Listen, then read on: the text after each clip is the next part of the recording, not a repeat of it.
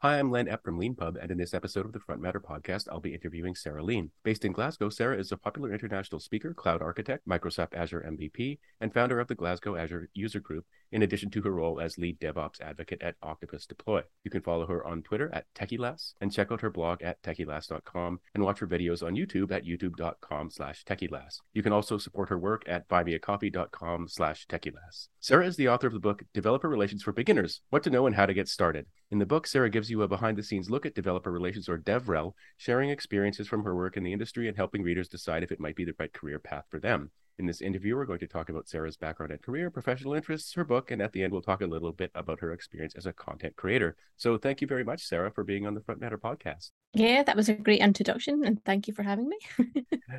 Thanks very much. I always like to start these interviews by asking people for their origin story. So I was wondering if you could talk a little bit about where you grew up and how you found your way into a career in tech. Yeah, so I kind of ended up in tech, maybe not necessarily by choice. So I grew up on a dairy farm. So I was big into farming, maybe not enough to take on the farm at the time. But when I was starting to pick university subjects and mentioned to my parents that I wanted to go to like agricultural college, they were quite against me doing that, to be honest. Probably the traditional like farming isn't for girls, you shouldn't be doing that kind of attitude, plus the fact that farming is a 24/7 365 day a year job and doesn't necessarily pay very well or give you that proper work-life balance that we're all trying to achieve. And they spotted that I was quite into computing and that computing would be the future. So they kind of encouraged me to go down the computing route. And then I ended up at university studying computer science. So yeah, that's kind of how I got into tech. And then from there, I've had various different jobs and stuff like that. But yeah, so I initially got pushed away from a male orientated industry into another male orientated industry. So yeah, I kind of have a bit of an interesting tale there, I suppose. It's believe it or not, the size of farms is something that's come up on this podcast in the past. I'm from a province in Canada called Saskatchewan. Both my parents grew up on farms. Okay.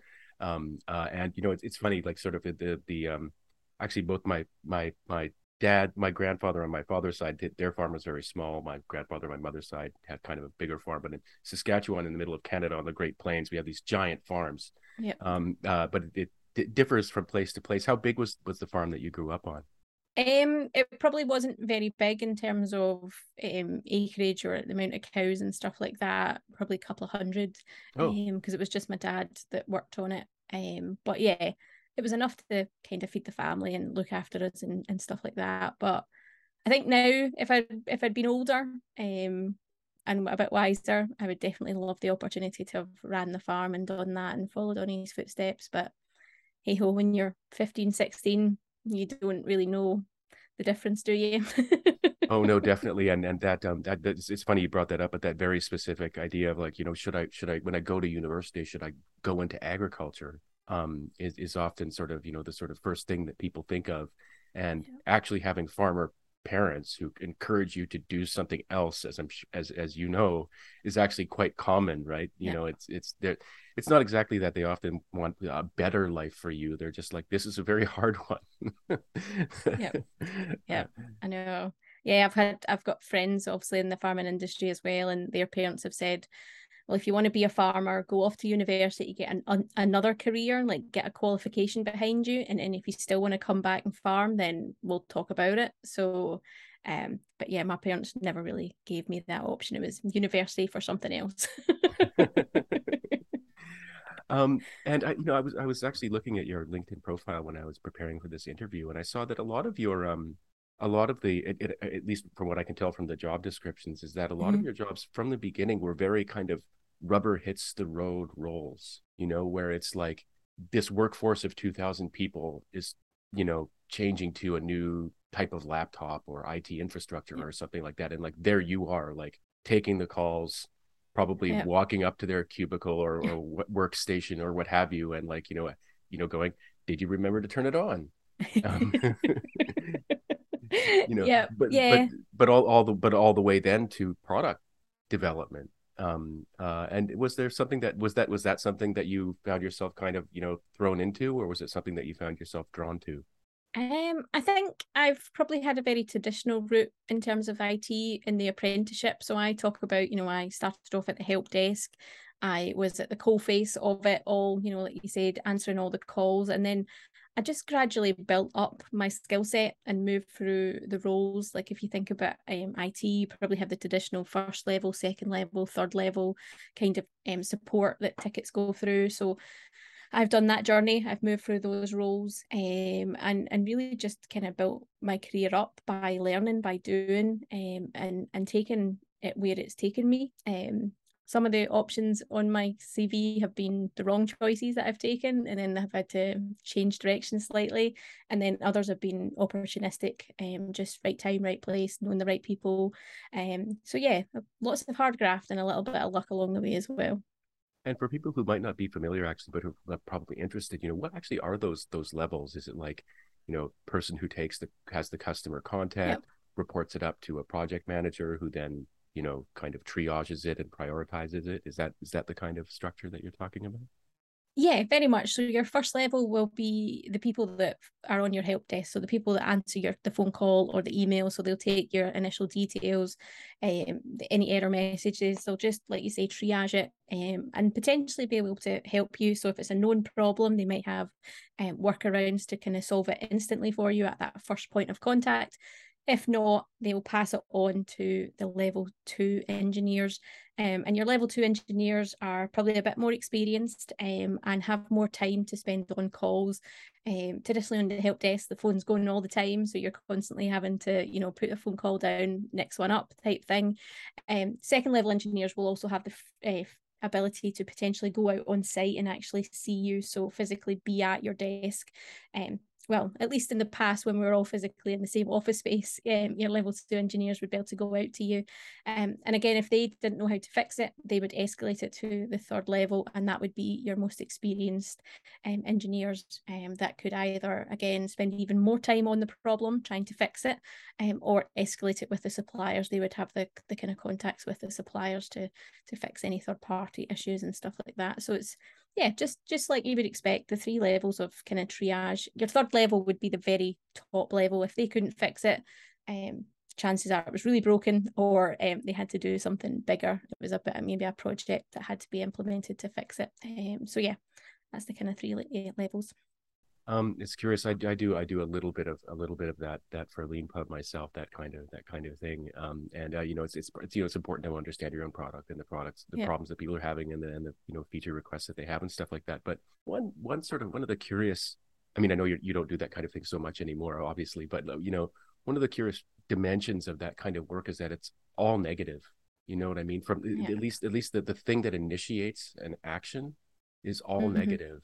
Yeah. Did you have any way of handling that was unique to you, or?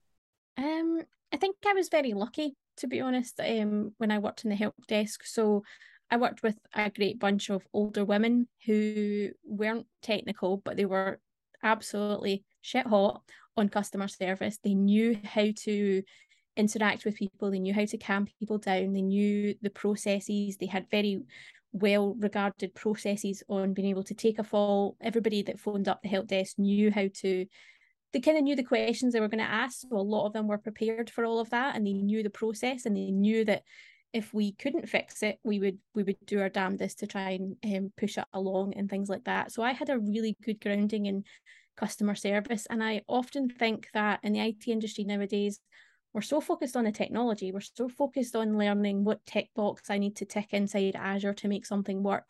We forget about the human element inside inside the IT industry, and we forget that we're actually trying to solve problems for people who do jobs with the computers and the systems that we design. So I think I've been very fortunate, and I learned really good customer service skills, to be honest, from those women on the help desk. And I think that's, yeah, you get a lot of negativity, but again, if you know how to answer those calls, and if you know how to separate yourself, like personally, from them, because these people are not attacking you, they're attacking the crappy computers or the systems that have broken down on them. And if you know how to do that, then you can do your job really well, to be quite honest. That's really interesting, actually. whenever I'm sort of calling up because I've encountered a problem, it's barely calling, obviously, but whenever I'm Yeah. contacting, I always try and be very clear that I know it's not you. I Yeah. know you're not responsible for this. You're the point of contact to hopefully help me, Yeah. get over this issue. But not everybody's like that. Yeah. Some people really don't. They've never had the experience of being on the other end of the call, as it were, or they just don't maybe have that much of an imagination, or actually it can be very random. They can be in psychological or emotional difficulty Yeah. for various reasons. Do you have any sort of go-to techniques for sort of handling people when you realize, like, right off the bat that or I mean, again, from the past, but when they're kind of a little bit coming from a bad place? Um, I think it's just keeping the emotion out of it, making sure that like if you're phoning them, the tone of the voice is very neutral, very calming. I don't think raising your voice as much as you want to and as much as I have wanted to and in the past is not going to help the situation. It's just going to make it worse. So yeah, it's all about just trying to keep them calm. And yeah, often apologizing, which again, it's not my fault and things like that, but apologizing to someone saying, I'm sorry you're having problems. I appreciate it's, causing an issue with your boss or your deadline or whatever. But we'll try our best. It's that reassuring chat that you would just give anybody in a stressful situation, because as you say, they're probably phoning up, and if they're really angry, it's because they're getting crap from elsewhere, or they're missing a deadline, or they're just other things are happening. Family life is clashing with work and things like that. So yeah, you escalating the situation, swearing at them, shouting at them, raising your voice, being short with them is not going to help it. And that's not to say that I'm an angel, because the minute I hang up that phone call or end that email, I will then go and have a bitch with the person sitting beside me or the colleagues, and moan about that person. But moaning to the person that's like shouting at you is not going to help ever the situation. So it's just about trying to stay calm and take that personal emotion out of the situation as much as you can. So that's what I try to do. Whether it always works, I don't know. Yeah, no, thank you very much for sharing that. It's very interesting. If one has ever been a weird customer, one has become a story. For whoever had Yeah. to deal with you that they told later, and they were probably saving it up while they were talking to you and trying to remember the details along the way. Yeah. But it is actually really interesting. You mentioned that it's a detail, but it's a very important one, which is the apology.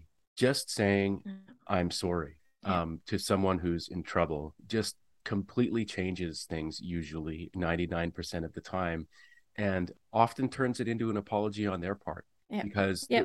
when a person's kind of, I call it the hot cloud, like when they're kind of running away with themselves, Mm. they're not thinking, they're not thinking about things being a two-way street kind of thing. Yeah. And the apology makes it clear that this is a two-way street, that there is the other person regards you as a person, and once that happens, they can regard you as a person, and then Yeah. things go. And after, often, like, the people who start out the angriest end up can end up being the nicest. Yeah. They need to have a little mirror of but what they see in the mirror. I don't know, a bad analogy, but you know what I mean. Yeah. They need Yeah. I know what you something, mean. Yeah. someone nice on the other end, in spite of their own anger, can Yeah. really change the situation. Yeah. You mentioned that you sort of leveled up, sort of starting from one level in IT and moving up to sort of the sort Mm-hmm. of senior level that you're at now. And I'm very curious, did you do that by switching jobs to level up, or did you level up within organizations sometimes? I jumped around, to be honest. When you look at my early career, I jumped around quite a bit. Sometimes I even moved laterally to another company because it was maybe a bigger company or it was a different situation, to be able to get different experience or different exposure to IT systems. So yeah, the early part of my CV is quite jumpy. To be honest, I think I was in a job maybe 18 months maximum at the start, just to build up that experience and exposure to different people, different situations, and to push myself outside my comfort zone, because you can get very familiar with a certain job. So I didn't want to do that. I kind of had ambitions of doing the best that I could. So it was all about trying to move across. And if I had to leave a company, unfortunately, I did that. As much as it pained me to leave like friends and stuff behind. But yeah, I moved quite a bit in my early career. And just a general question. Did you stay in Glasgow the whole time? Um, yeah, I think all of my jobs have been Glasgow based or had an office inside Glasgow. A few companies maybe were more Edinburgh based, and then I was based in client sites in Glasgow.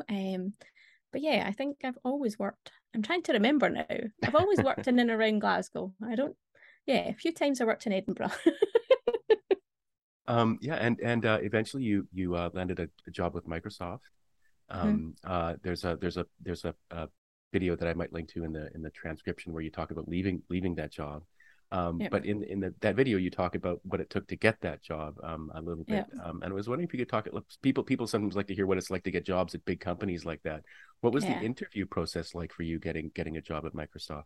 Oh, it was hellish. So yeah, the Microsoft job interview process is quite hellish. It took me years to even believe in applying. So any advice I would give to anybody is just apply, because it's just a company like any other company. It may be your dream company, but just go and hit that apply button and submit your application and start the process. Because I never landed a job the first time I applied. I never landed a job the first time I interviewed with Microsoft.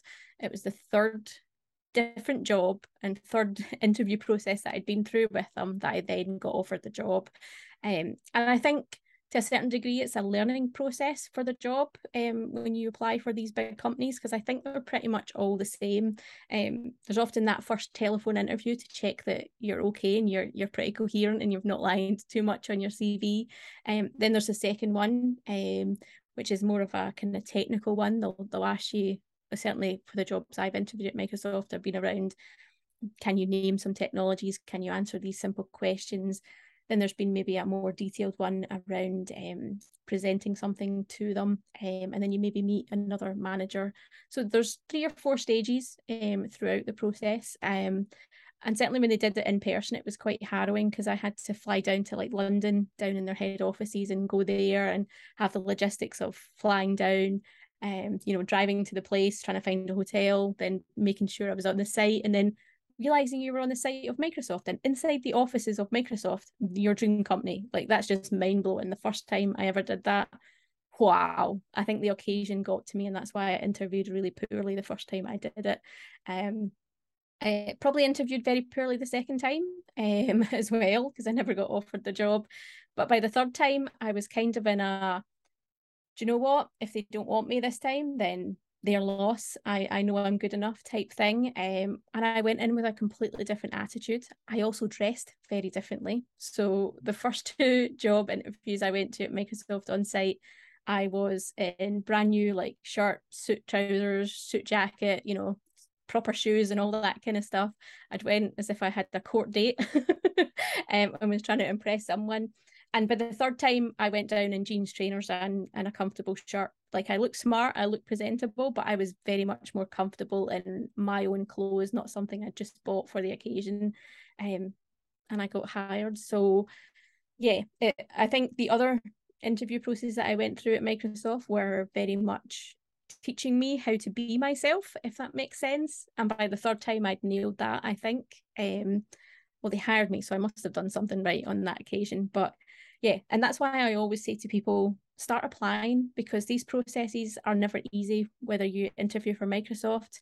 I think AWS have a 5-hour interview kind of process, which is quite harrowing to understand. So you kind of have to have a bit of practice, or a bit of, not being overawed by the occasion often for these kind of companies. So yeah, just apply, try it out. If you get knocked back, go again. Just keep going until until you feel that you're not you're able to do your best, if that makes sense, Len.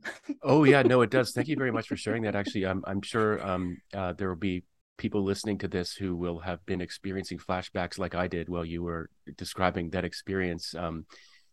Specifically, scouting out the building in advance in the big city, Yeah. making sure you know where the entrances are, and then like going in on the big day and getting signed in and the ID badge or what have you, and then waiting until someone calls you up, and Yep. the multi-stage process and things like that with so much on the line Mm-hmm. is an experience I think a lot of us have had. Yeah, they're unforgettable experiences, because they're the first time, they're sort of the first time that you've gone through them. You Yep. don't really know what's going to happen. And I think part of it is that there's this huge machine that's kind of you're being pulled into, you know what I mean? Yep. And when you sort of realize that, like how kind of impersonal kind of has the wrong connotation, just kind of there's a process that you're a part of now. Yep. That's Yep. happening can be very kind of bracing to experience that. Actually, you mentioned dress there. That's actually a really big challenge for a lot of people. And I wanted to ask you about has the pandemic and the sort of work from home thing changed dress codes basically for professional interaction in your experience? Um, Probably to a certain degree. So the last few years before the pandemic, when I was meeting customers, I was very much dressing down. To be honest, I was going in jeans and trainers, like smart jeans and smart trainers, and a shirt or a t-shirt that was maybe branded with a company that I worked for. So I was very much almost. I very much had the mindset of I've reached a level of seniority. How I dress should not matter about what I'm about to tell you. That was the attitude I was taking, and it was kind of working. I hadn't got any trouble much.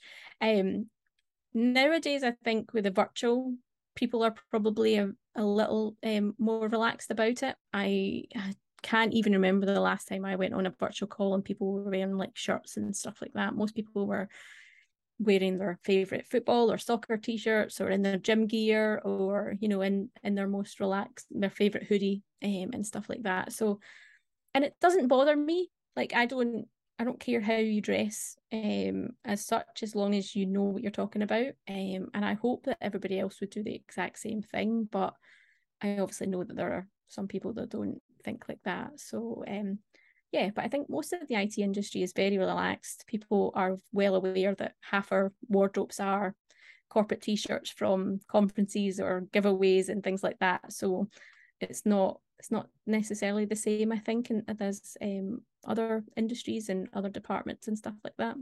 Yeah, it's interesting. As I've sort of got this sort of pet theory that it's not sort of specific, but it's just that the way you dress should indicate sort of thoughtfulness and like a kind of like, you're aware of the nature of the situation that you're in now. Yeah. And that sounds kind of abstract, and maybe it's easy to say when you're not kind of 19 going for your first job and kind of have no sort of like, basis of Yeah. experience for it, but like thoughtfulness and the way you behave obviously sort of matters more than anything else in your interview, right? Like uh, Yep. sussing out, for example, whether it might be okay to swear. Yep. You never, like, I mean, if you can show that kind of, if you have that level of awareness, looking people in the eye, for example, things like that. Yep. Um, not being too uncomfortable, but not being too familiar either. And Yep. you said, having experience doing it really is the only way to know. Yeah. And remembering that, like, if you go through an interview process and you don't make it, you can always try again. Yeah. And save it up. And actually, I've never done it myself, but one common piece of advice that people give is if you have a chance, if you don't get the job, ask Mm. questions of the person who interviewed you, if it's email or what have you, like, hey, any advice. And actually often Yep. people are like more than happy as long as you're not like asking like 10 questions, you know what I mean? If they're just like any advice, they're like, people like to give advice. It makes them Yep. feel good about themselves and it makes them feel helpful. So that can actually really help. um Yep. One last thing before we go on to talk about your book, and I guess Mhm. something more about, in talking about your book and your current role are probably sort of more or Yep. less kind of the same thing. But you're a STEM ambassador for stem.org.uk, I noticed in your Mhm. bio. And I was just wondering if you could talk a little bit about why you sort of signed up for that and what you do as part of that. Yeah. So STEM means science, technology, engineering, and mathematics, and it's all about helping the next generation get started in one of those careers. Obviously, I represent the tech element of that, but I wanted to do that because I don't remember anyone really been a good role model for me at school or throughout my academic career until I got to the very last year of my high school around IT. And I never had a female teacher. I think there was one lecturer at university who was female, but other than that, it was all male. And in my class, there was two females and I was one of them. And I just remember I never felt isolated until I got into those situations and I started looking around and things like that. So I don't want the next generation to have that same feeling. And often when I talk to schools, I ask the kids like who wants to fall into IT and things like that. And all the boys, their hands shoot up in the air. They're all desperate to do it. And they all want to be video game developers. They want to make the next Halo or FIFA or something like that. And that's fine and that, but then when I ask the girls why they aren't interested in tech, they're like, I don't like video games and technologies for boys. And that crushes me because I never thought that.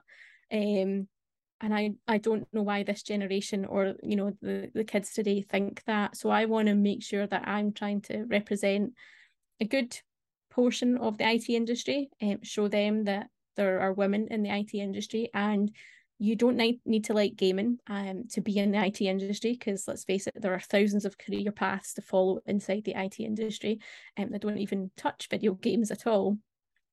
So yeah, it's about just being a good role model for the next generation and making sure that at some point there's another generation behind me so that I can retire. And so do you go to schools and talk to kids directly and things like that as part of it? Yeah, pre-pandemic, I went to a lot of schools in the local area, either through activities through the STEM organisation, or I would reach out to teachers. A lot of teachers are now on Twitter, so I've done my kind of networking on Twitter and reached out to a few schools and stuff like that, and went to classrooms and talked to them about my career. And things like that. I've done a few virtually, which has been absolute chaos because the kids are all shouting questions at once and the teacher's trying to calm them down. But yeah, I think it's just about showing them the possibility. The one thing that I tell them is that IT translates throughout the world. Like IT here in Scotland is the exact same as IT over in Canada with you, or it's in Australia. It doesn't change. Maybe some of the terminology might change, but it's fundamentally the same. So it's a career that can take you across the world, and has taken me across the world as well. So that kind of opens their eyes. I see some of their eyes kind of like, properly opening up about how they could travel the world and things like that, and see the world through that. So I don't think we necessarily teach kids the right things about IT. So I hopefully try and fill a bit of that void as much as I can, as one person on a mission. Actually, you said a few things there that make me want to delay talking about your book a little bit for a few more minutes. One of them is you mentioned getting to travel the world and talk on stage and things like that. I know you talked at Microsoft Ignite and things like that. Yeah. And so for people listening who might be like, how do I get to be the person on stage? What was your path to being a speaker? So I actually started the Glasgow Azure User Group, as you said in the introduction, in 2017. And that was a scary experience for me because I'd never done public speaking. I'd never done organised groups before, and was worried about leading a band of techies into this user group. But once I started doing it, I obviously had to stand up in front of the group and start going, the fire exits are to your left and the toilets are to your right, and the food's over here, and be nice to everybody and introduce the speakers and all the kind of stuff you do at these kind of events, which was massively nerve-wracking and was probably my very first speaking gig. But then people started saying, well, why are you not speaking at events? Because you've got great stories to tell. You've got great experience. Why are you not being a speaker at other events? And I was like, never considered it. Why would I do it? Why would anyone want to listen to me? So eventually someone was looking for a speaker and they asked me, and I had no way out. They cornered me and basically I had to say yes. And I went on from speaking from there. That was a local event here in Glasgow, and from there it just kind of grew. I started volunteering for more user groups. I then started going to conferences, then did international conferences, and things like that. So it's one of those organic things that I never planned out. I never thought I would do, but here I am. I think about 96 talks later, I have been speaking. Yeah, that's so fantastic. And actually, typically it's a person's first sort of move is go to meetups, not create one. Yeah. But you kind of you jump that first step, you leapfrogged it right away. No, Yeah. that's so interesting, and you know, a lot of it is just start doing it. It's Hmm. easy to say and hard to do, but there it is. And actually, Yeah. sometimes being cornered or pushed Yeah. by circumstances can really help. Yeah. To sort of get you on the way. But basically, I mean, you know, for anyone who wants to be the person on the stage, you can do it. Yeah. There are paths. People want you up there if you do have interesting things to say, and you probably do. Yeah. Um, and actually, on that note as well, I wanted to ask. This sort of became a kind of sort of subtopic of the podcast just over 2 years ago, unfortunately. But how did the pandemic affect all of that for you? So obviously grounded me, and I've been presenting from this room for most of the pandemic or all of the pandemic. Um, for the user group, it affected us massively, obviously, because we couldn't physically meet, but we turned it into virtual meetings like every other event did. We tried in vain to keep it going with the same cadence that we had in person, but the engagement wasn't there, the kind of community spirit wasn't there, the fun just kind of wasn't there. We were getting the learning portion that you get with a user group, but we weren't getting that community fun. So we kind of tailed it back, but we've been back in person now since March or April this year. So we've been quite lucky in that sense, and we've had really great support from the regulars who were with us before the pandemic and during the pandemic. And then we've got a bunch of new people that have never heard of us. Even though we've been going for 5 years, they'd never heard about the group and are now joining us and being part of that community. So yeah, it's almost been a benefit to us in a certain way, because it's almost like we relaunched kind of, I want to say post-pandemic, but I know it's not post-pandemic. But yeah, we've kind of had an influx of new people thanks to the kind of relaunch of in-person events. So yeah, it's been fun. I'm really glad to hear that you're back together in person, and that turning it into a kind of naturally kind of turning it into an opportunity to relaunch is a Yep. really great story. Yep. There are so many people who are sort of desperate, to get back, and in that it was that long enough time that there are people who are like, they've been waiting 2 years to have this sort of meetup experience that they heard so much about when they were sort of in Yeah. school or something like that. And to finally get a chance to do that must have been amazing. Yeah. Finally, moving on to talk about your book, Okay. developer relations for my fault, developer relations for beginners, what to know and how to get started. I was wondering if you could talk a little bit about what developer relations are. Um, so yeah, developer relations is this kind of, I want to say new, but it's not necessarily a new area in IT where you take technical experts and talk to your audience. It's often seen as a marketing kind of funnel, a different way to talk to your audiences, because it is technical people. I am technical. I've been in the industry and I'm talking back to the audience that I once was for a lot of the IT industry. So yeah, it's about engaging with your audience and helping them either understand how your company that you work for can help them solve problems. So when I worked for Microsoft, obviously I was an advocate of all the Microsoft solutions, primarily Azure, but I was a representative trying to help people understand the technology and things like that. And now at Octopus, I kind of do the same thing, helping people understand the kind of DevOps culture and how Octopus can kind of plug into that, and just generally be, this is going to sound dead cringe, but be a thought leader in that area, and be recognizable. For me, developer relations is all about helping the IT community, and being there and being that thought leader, being that go-to person, and putting out good content that yeah just helps people. Yeah.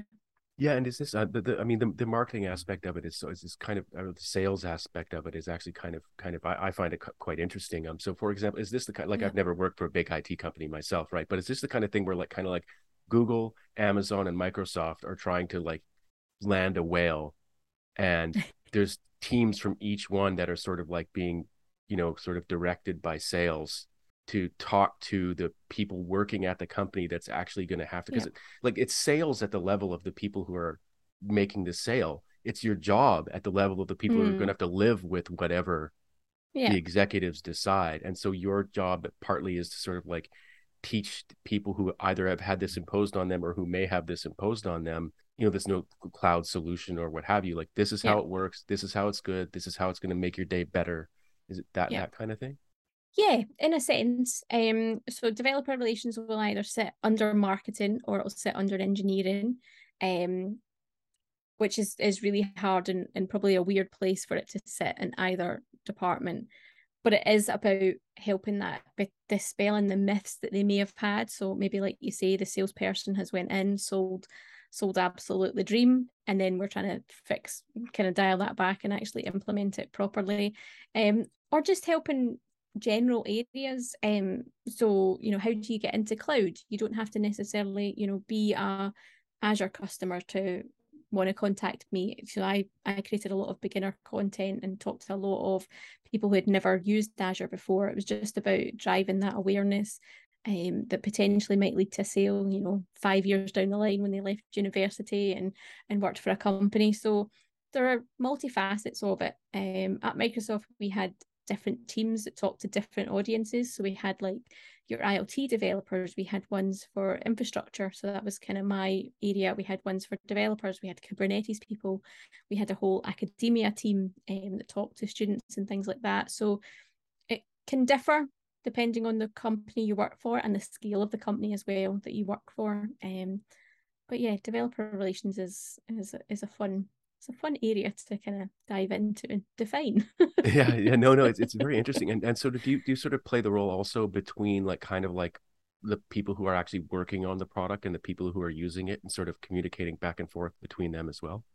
Yeah, so that's very much a good area to work in as well, because at certain levels, every company will talk direct to a customer. So you spend X amount of money with a company, they'll bring their engineering teams into you, and you can feed them directly back. But let's face it, not every customer will have that amount of money to spend every month on the product or whatever, and not have that direct connection with the product groups and the engineering teams. So that's often where a developer advocate can kind of come into play. Somebody could find me on Twitter. They can then reach out to me. My job is to partly have those conversations with them, try and distill either their feedback or introduce them into the engineering team directly so they can have that direct link depending on what the idea is, etc. And equally, often if a product is developed and maybe the customers aren't happy, my job can be to try and advocate for why the company has made that decision and why that feature was put over another feature, etc. And be that kind of go-to person that talks to both unhappy parties or whatever, or misunderstood parties, and tries to get the message across. So yeah, maybe spokesperson is another way of putting a part of the role within advocacy. But yeah. Yeah, no, it's really interesting. One thing you spell out in the book is the difference between these kind of roles under developer relations, like advocacy, as you mentioned, but there's also events, community management, Yeah. content documentation, and things like that. And advocacy is this one that seems to be the most kind of like, Yeah. I would imagine, to kind of the taking the brunt, Yeah. probably. The advocates inside the developer relations department are often the most visible. They're the ones that are potentially on YouTube or at conferences, or are writing the blog posts and things like that. But the developer relations team is made up of potentially tons of other people, like you mentioned, community managers, events teams, and things like that, that make up the full of developer relations. Again, it would depend on the scale of the company, and things like that, because sometimes your developer relations is a one person job and you have to put those different hats on, and manage all of that expectation around what comes with DevRel. Yeah, it's really interesting to you. So you're very clear in the book that although, of course, you're working for a company and the company's trying to make money, but you say you're very explicit and you say, quote, it should not be about selling, end quote. It's about helping people do what they need to do. Yeah, for me, I shouldn't necessarily be that demand generation. I shouldn't be the salesperson. There are better people that can do sales than me. I'm not very good at sales.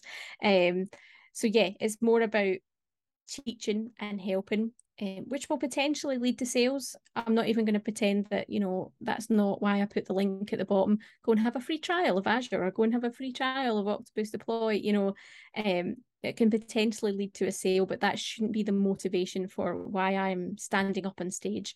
The success of me standing up on stage shouldn't be measured by how many licenses I sell, because that's the wrong thing. That's a completely different job. That's a sales job.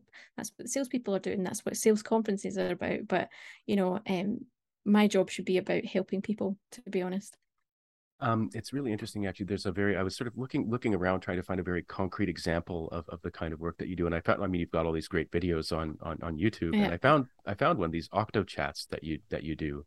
So for the company that you work for, Octopus Deploy, and it's great. It's once a month. I gather like on a Friday, you'll interview someone from the company, and sort of one-on-one, talking about the news of the month, and I just watched a couple of them and they were great. I mean, I don't work for that company, but like I thought if I did, how great would it be to just wind down for half an hour watching two smart people from the company talk to each other, but that idea of relations, right? That is just sort of embodied in that fun practice. Yeah, that's a fun little show that we do, like you say, once a month, and we cover off things like Octopus news. So we talk about if there's any new features or if we're looking for product feedback, and then we start to talk about industry news and random stuff. It could be anything from the latest price of the PlayStation. I think the PlayStation 5 price went up in the UK and things like that. And we talk about things like that to, the latest product that Microsoft might have launched, or GCP, or whatever it may be. So it's a kind of random mix of just two people having a chat, having some fun, sharing with the community. That's kind of what I want to embody as an advocate, having fun, helping people, and sharing the knowledge and learning things as well as I go. Yeah, no, they're great. And one thing that I found sort of quite interesting is actually like people getting an opportunity to be passionate about their job, is great. They're like, finally I get to talk about it with somebody, Yeah. Here's something I learned last week. Isn't that interesting? And just kind of getting to be on a show must just be kind of fun.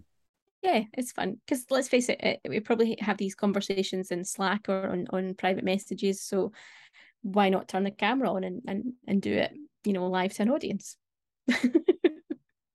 Speaking of actually creating content and audiences and things like that, for the last part of the podcast, we always talk to people if they're content creators. We talk to them about their content creator kind of life and how they do that and things like that. And so you've got your blog and you make a lot of videos. How did you get into the Techie Lass kind of brand and making videos? Which, by the way, I think maybe people might not know, but you do that's all on your own.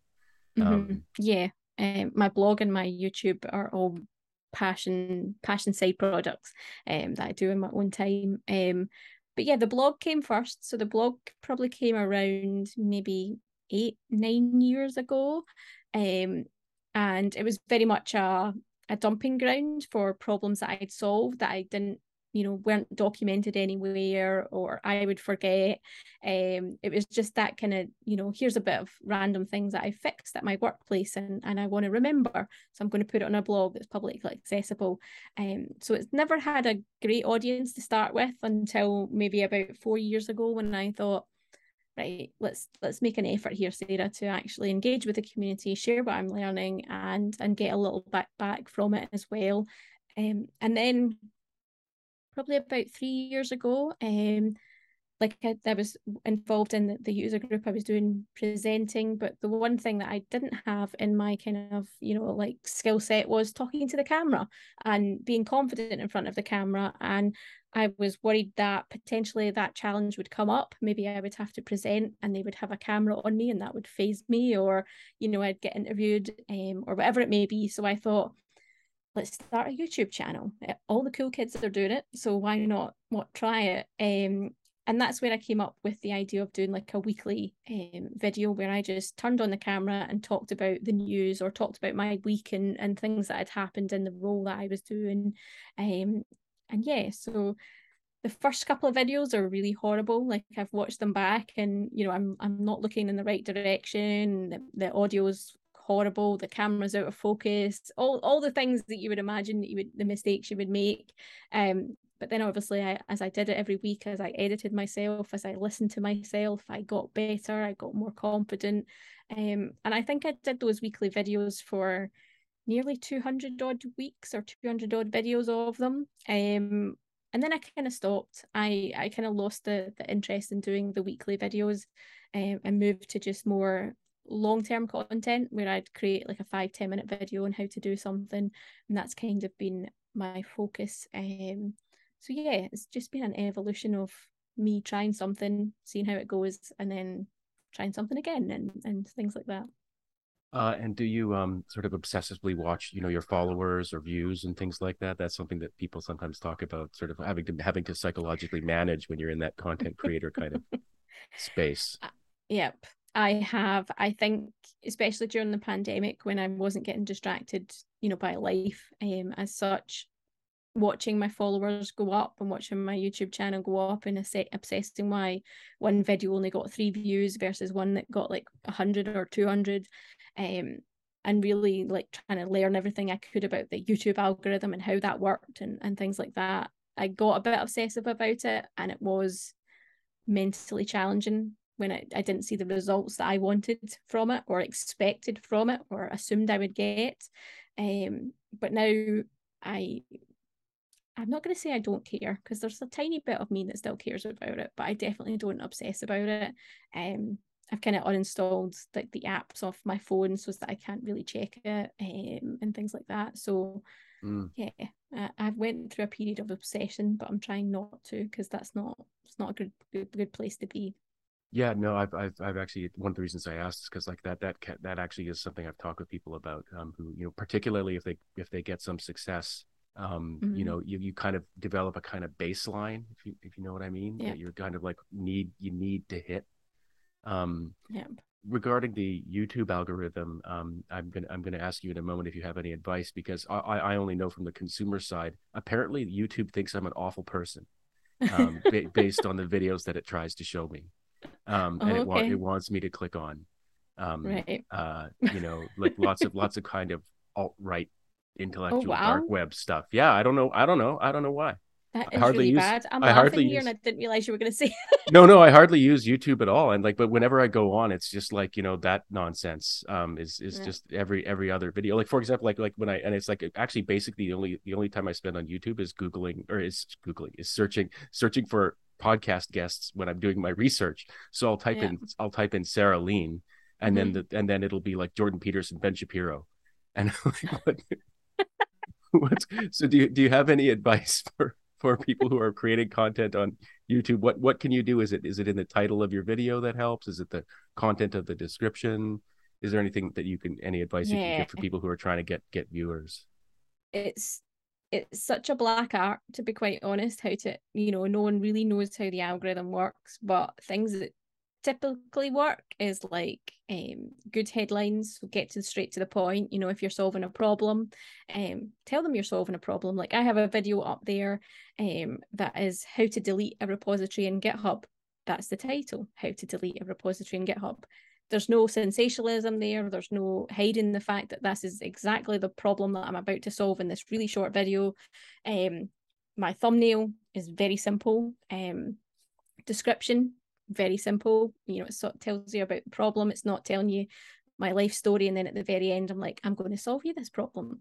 The keywords and tags that I've used, again, are the search queries that you would get if someone was putting that into YouTube: how to delete a GitHub repository. There's no hidden way to do that. So yeah, some people will say keep it simple, tell the people what you're doing, and other people will be like, oh, tell them like sensational, make it clickbait, and things like that. But I think in the tech industry, people are trying to find a solution to a problem. They're trying to answer a question they haven't been able to find because a product's UI is really bad, or they're just, tired or whatever, or not experienced enough. So trying to keep it simple works for the tech industry, I think, from some of the success that I've had. But it's a bit of a shit show, that algorithm. Sometimes it works, and other times you're just like, what did I do wrong today? It's funny. It's funny you mentioned though, actually, those the very specific things that actually step by step show people how to do things are really like, one of the ones I watched that I didn't know how to do this, but you can file search in GitHub by typing T on GitHub. If you're Yeah. on in your browser at github.com, you type T and a search shows up and you can type and there's this fuzzy file search. And that was like, I was like, wow, Yeah. I that was the best minute of my day in terms of productivity. And those kinds of things can really help. One of my most sort of successful blog posts is about like from LeanPub is about like it's from years ago, but it's got like huge amount of views or of readers compared to our normal ones, which was how to use Dropbox to get an ebook on your iPhone. Okay.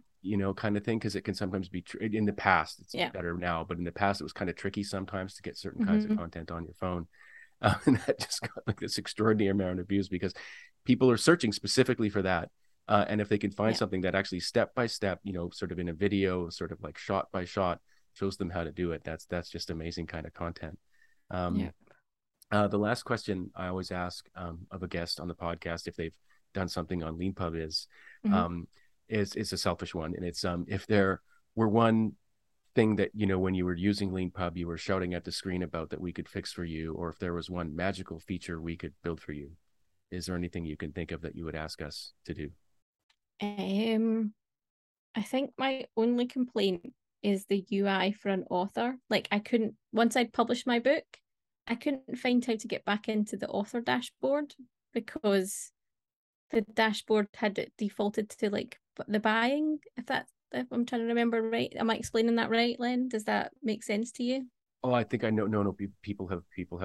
We've gotten that feedback before.